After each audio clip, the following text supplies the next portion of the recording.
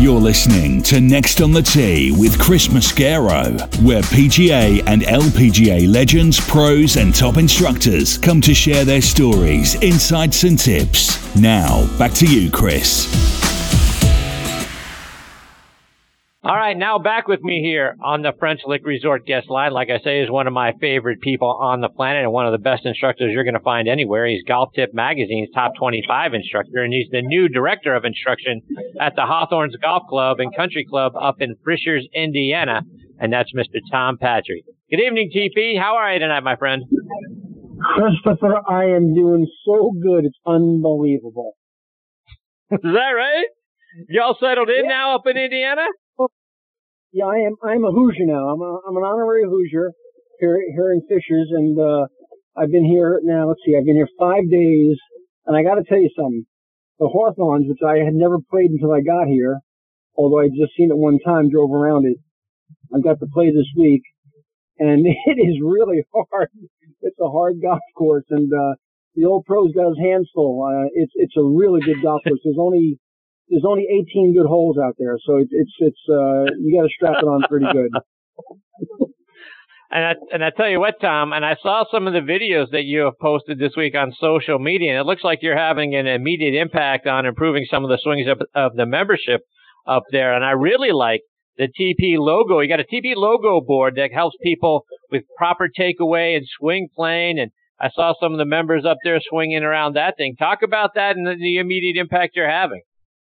Yeah, well, first of all, I got to give a shout out to Tommy Moore and his whole staff. They welcomed me, and the whole membership's been just incredibly friendly. My first week on the job, it's been a pretty easy transformation up here. It's been just terrific. So thank you, Tommy Moore, and thank you the membership of the Hawthorns. But yeah, I built a little plane board, real simple plane board before I left Naples, and it's something I believe in as far as path and plane and keeping the club in front of you and nodding it behind you get trapped. So it's a really simple device. Anybody can check it out on my Facebook page. You saw it posted there, Chris, and anybody that's interested, I'm glad to get information to them. We're actually going to build them and manufacture them and sell them to people who want to get on plane. Wow. All right. So you got to let me know when those things are available. You use one of those in my backyard, I'll tell you that. No, you don't need one. Your golf swing doesn't need that. I see your social media posts from. I saw your post from Myrtle Beach. You don't need that at all. You're perfect. I appreciate you, Tom.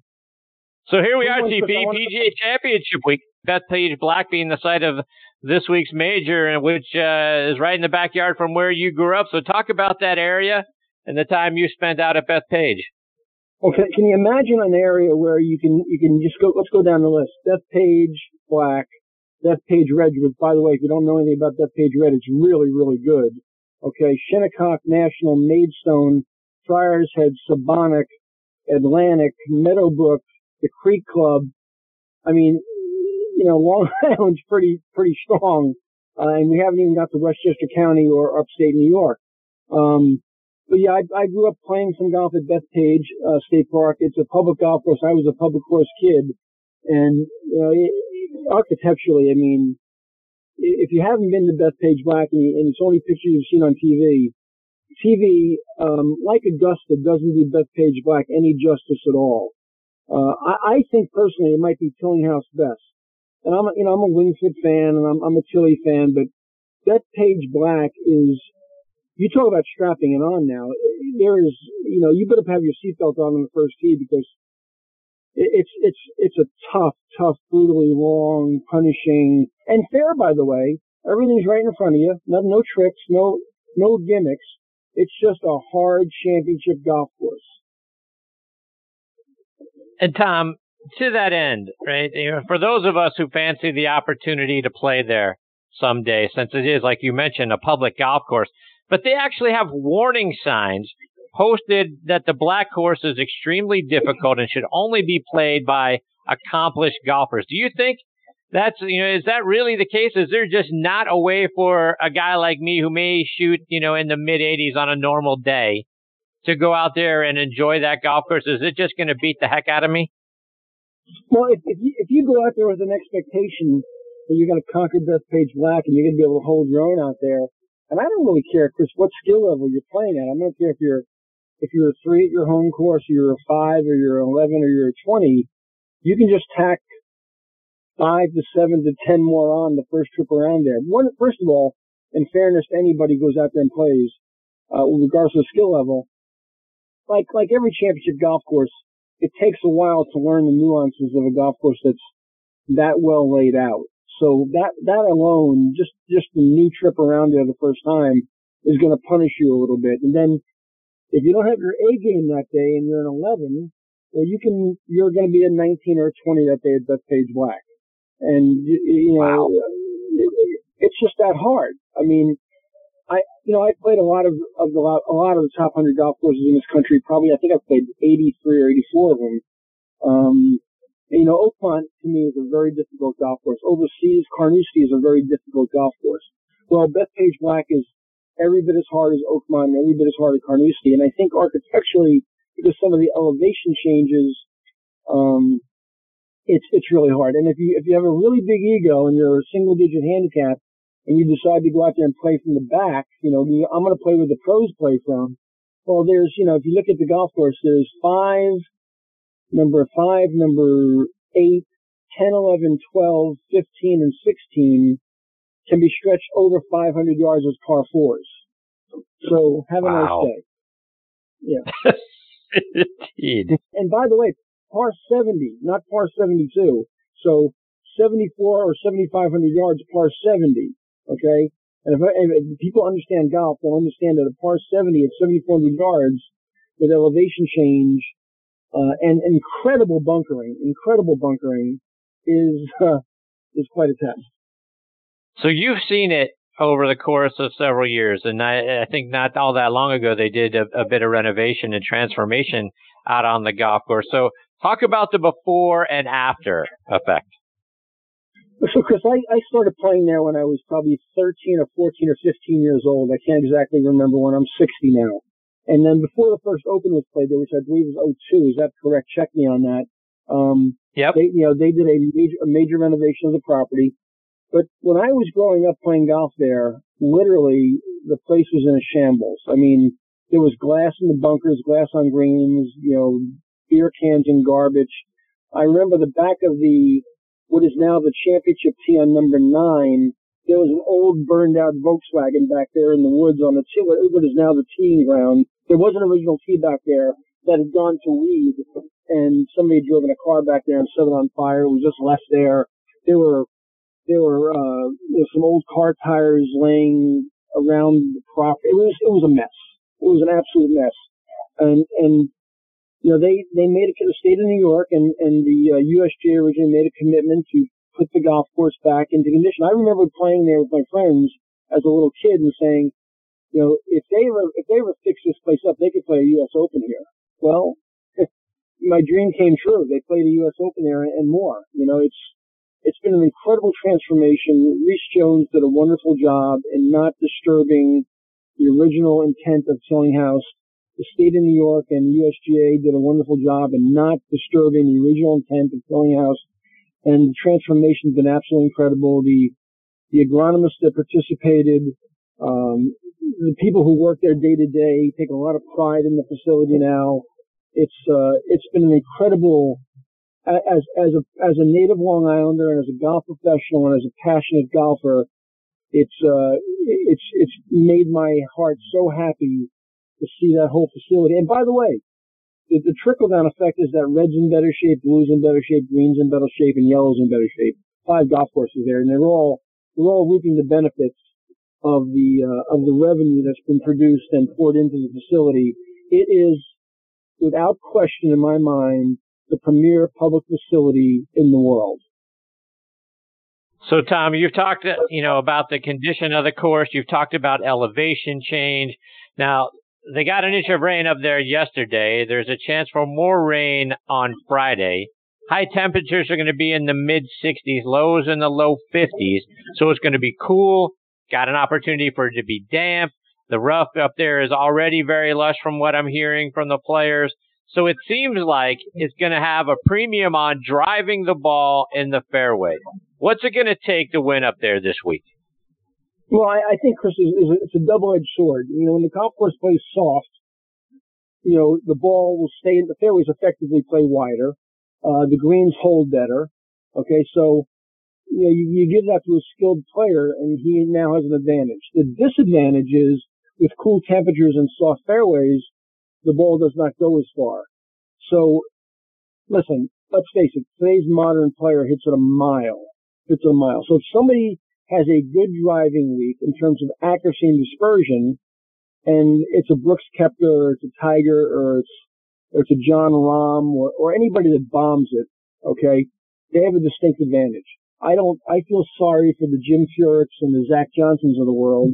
They're going to wear out their hybrid and their 5-wood and their 3-wood. They're going to wear it out. And I just don't think, and I have a lot of respect for those guys. Don't get me wrong. I'm not disrespecting anybody, but the player that does not bomb the golf ball this week in soft fairways and the length of that golf course is really going to struggle. So I think what you've effectively done with those temperatures in that rain is you've eliminated probably half the field.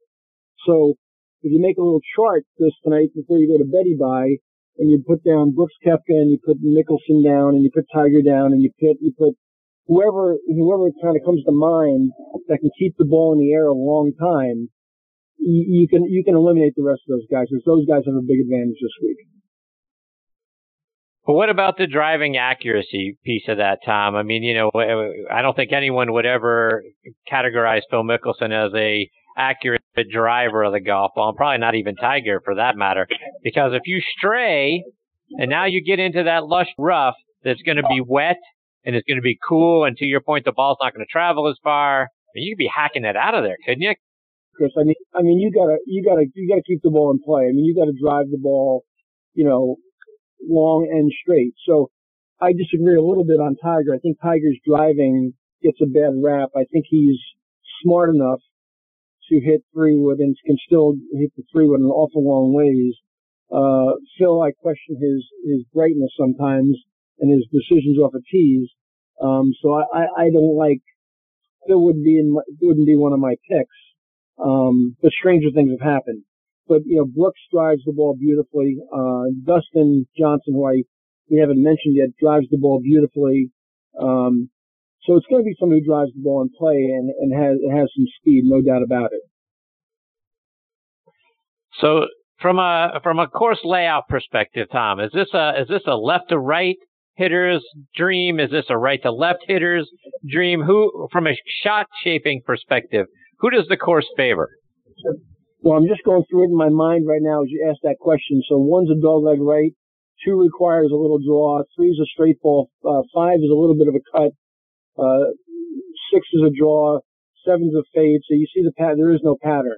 You've got to be able to move the ball both ways. And one of the brilliances of Chile and of all great architects is they make you hit a variety of golf shots in championship play.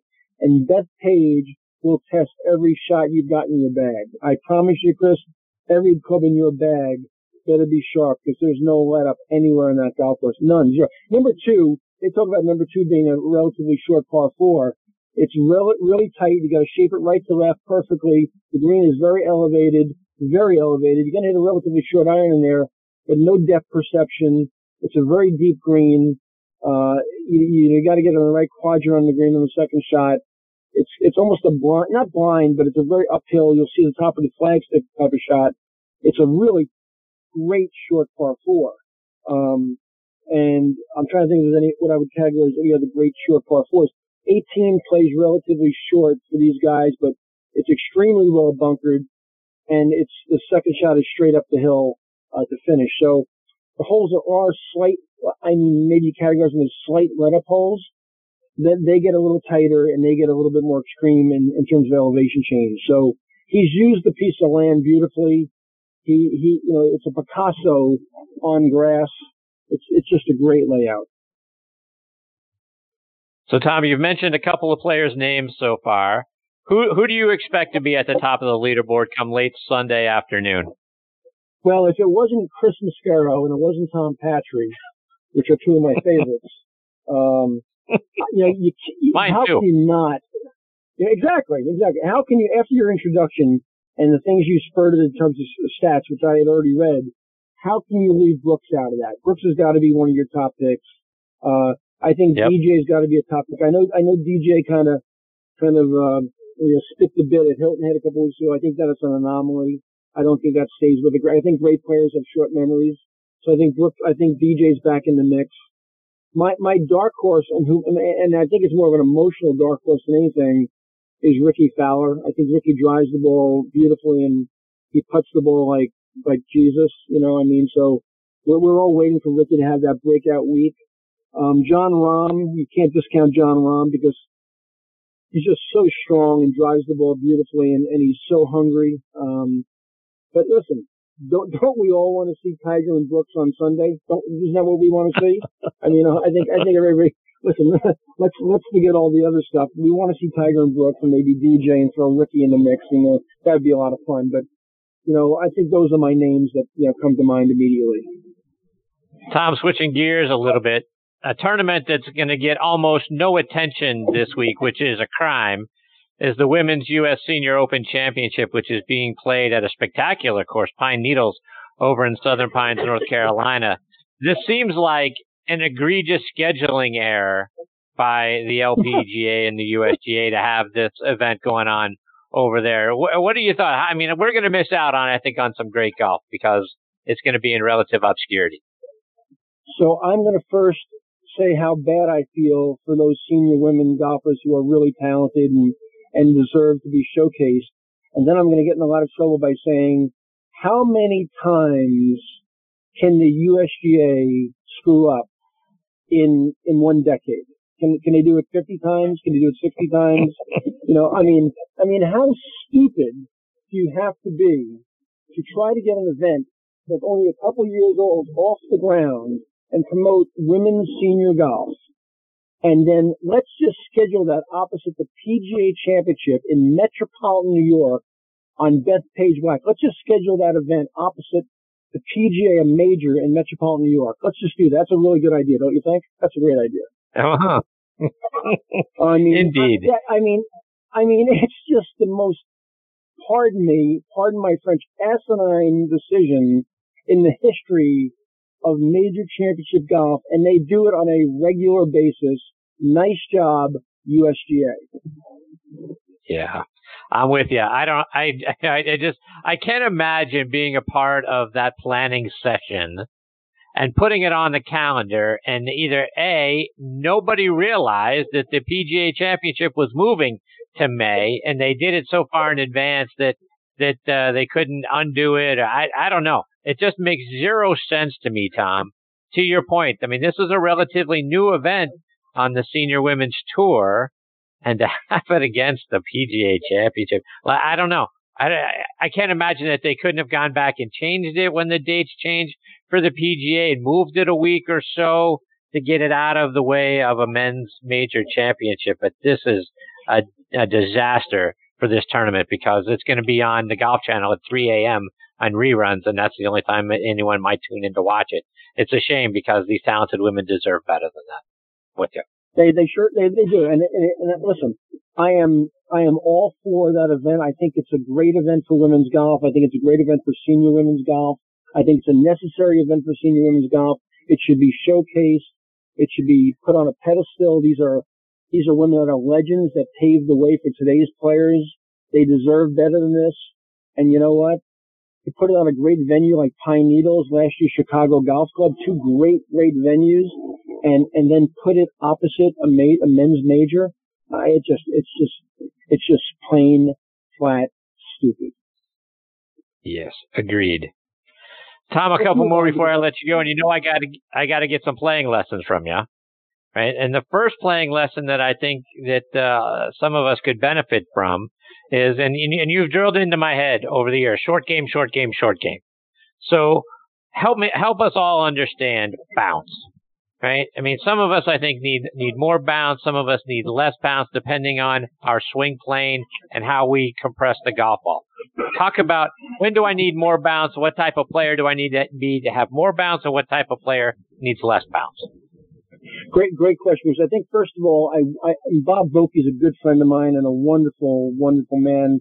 Besides being very talented at what he does in designing golf clubs, but you know, Bob took me under his wing not too long ago and helped me understand a lot of things. Bounce is your friend. People, I wish they'd never called it bounce, because people think that means that the club's going to bounce on tight lies, and it doesn't mean that at all. So what I do in my teaching, Chris, is I rename two parts of the club. I rename the leading edge of the club the digger, and I rename the bounce the skidder. So if you want the club to take a divot and you want to gouge out of a bad lie or an embedded lie in a bunker, you want to square the face up and you want to use the leading edge. But I can show you, and I wish, we were in a more visual medium, that I can lay the bounce of the club on the ground, lay the club open, lay the bounce on the ground on the tightest of lies and just nip it off that lie, because the skidder will help you receive the ground better if you know how to use it. So I think people don't understand that. They don't know how to use the golf club. Bounce is your friend. I am an advocate of more bounce more times than not than less bounce. But to your point, Chris, and a great question, if you're a very vertical player, if you're a steep player, a steep incline player, you want more bounce. If you're a real shallow approach player and you tend to hit thin shots, you need less bounce. So if you would go to VokiWedgeWorks.com, there's a lot of information there about wedge design, an explanation of wedge design, and different grinds and lofts and bounce characteristics that will really educate you and open your eyes to what you might need in your fitting process with wedges in terms of bounces. Bob is a genius. The website is highly educational. It's really an eye-opener for the average player, but that's where I would start. And Tom, sticking with the short game and around the greens, when should we be using a wedge, a sand wedge, or a lob wedge? And when are we when are we better off using a lower lofted club like a 7 or an 8 iron? Well, I think that's a lost art, Chris, first of all. And before I go into that explanation, one thing I need to know from you is, in Myrtle Beach, were you a winner or a loser with those boys? I was a winner, actually, by a couple of strokes. My boy Angelo Kane right there with me. So we're about even, but I think I edged him. I love that. That's good news. Okay, so back to your question. That's very important, Chris, to the listeners, because you weren't. I know you're not going to beat your own chest, but I want to give you a little plug there. So that was important. I appreciate you. Yeah, right, exactly. So I think the shot around the greens played with a 6, 7, and 8 iron, what we used to call a chip shot. I think that's a lost art, and I think we get away from that, and we shouldn't get away from that, because that's a shot that we have to have in our bag. So I think in general, we reach for too much loft too many times. When we can get the ball on the ground sooner and get it running and using the contour of the green as our friend. So that's number one.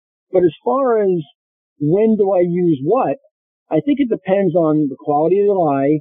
I think it depends on the length of the grass you're playing from, the green you're playing to, how much room you have to play to, how firm or how soft the green is, and the contour of the green. So I don't make very fast decisions when I choose a club. I love when I give a playing lesson and I pull up to the right side of the green and the guy's ball is 35 yards away on the left side of the, left of the green somewhere. He really can't see the lie or see the shot, and he walks to the golf ball with one club in his hands.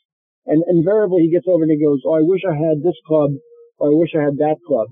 I think you leave the cart, if you're riding, with several options in your hand. And I never walked, as in terms of a playing lesson, I say to people, don't go to a golf ball that you can't clearly see the situation of without 2 or 3 options in your hand, a running option, a mid-loft option, and a high-loft option. So when you get over there and you diagnose the situation, you can make the right choice and have the best chance for success. Tom, one more before I let you go. And when we find ourselves in a fairway bunker, and we still have a pretty lengthy shot to the green, maybe around 150 yards or so, talk about how we're supposed to set up and take that swing so that we get the ball out clean and we hit a good golf shot.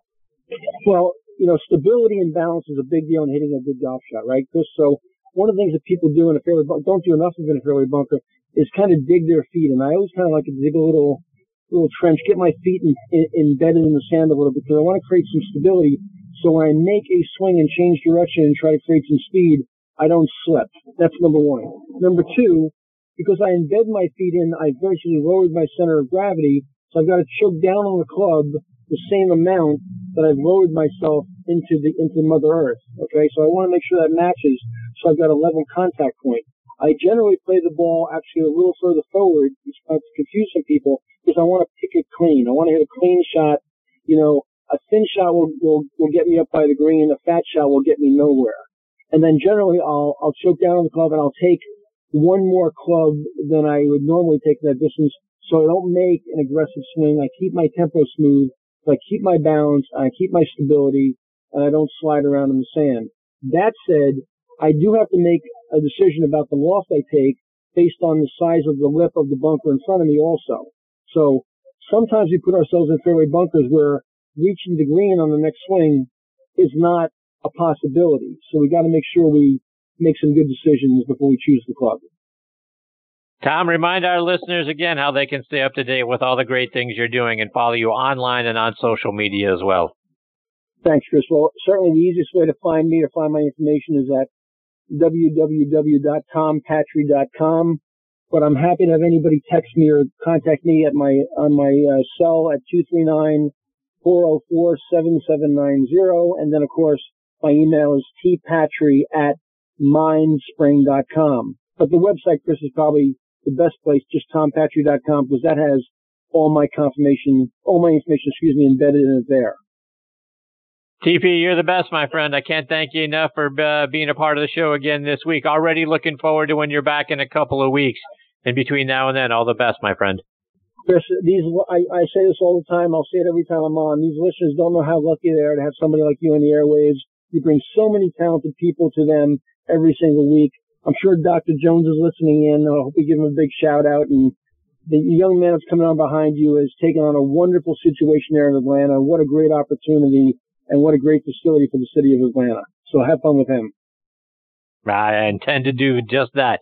Thank you, TP. All the best. We'll catch up soon. Chris, God bless. Thanks, pal.